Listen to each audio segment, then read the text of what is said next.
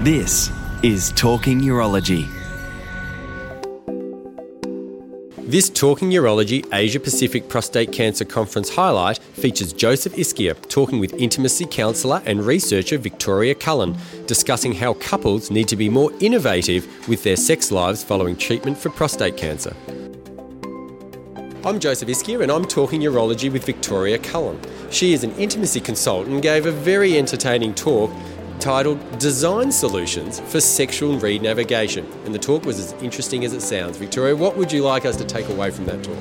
Thank you, Joseph. I'd like people to take away that after prostate cancer treatment, your sex life will always change in some aspect, and what you need to do is to innovate it. And that there's so many more solution strategies and conversations that can be had around this that requires its own specialization and complexity. So that has piqued my interest, innovate their sex life. Can you give us some examples? To give you an example, we often focus on the erectile dysfunction part of after prostatectomy in particular, and this can be looked at in many aspects. There's penile rehab for the neuropraxia process, and you're looking to create actually a daily activity just to keep the smooth muscle tissue active, so not unlike finding a gym routine.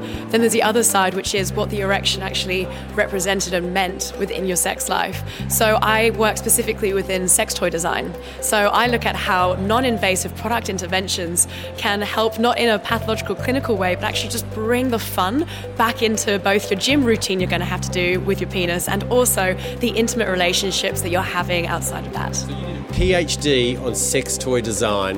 What did you design? Well, look, I'm actually halfway through, and really what I'm learning around it the most is that it comes actually down to our belief systems, and we currently, through the media, through pornography, we're not really being given a very accurate indication of what sexuality is and could be. So it becomes quite difficult to actually, the idea of bringing in a sex toy into somebody's sex life, it just seems very wacky and out there and not very normal. And I wish I could get across to people how normal it actually is and how it can completely change your sexual world and up your confidence and help with a long-term relationship.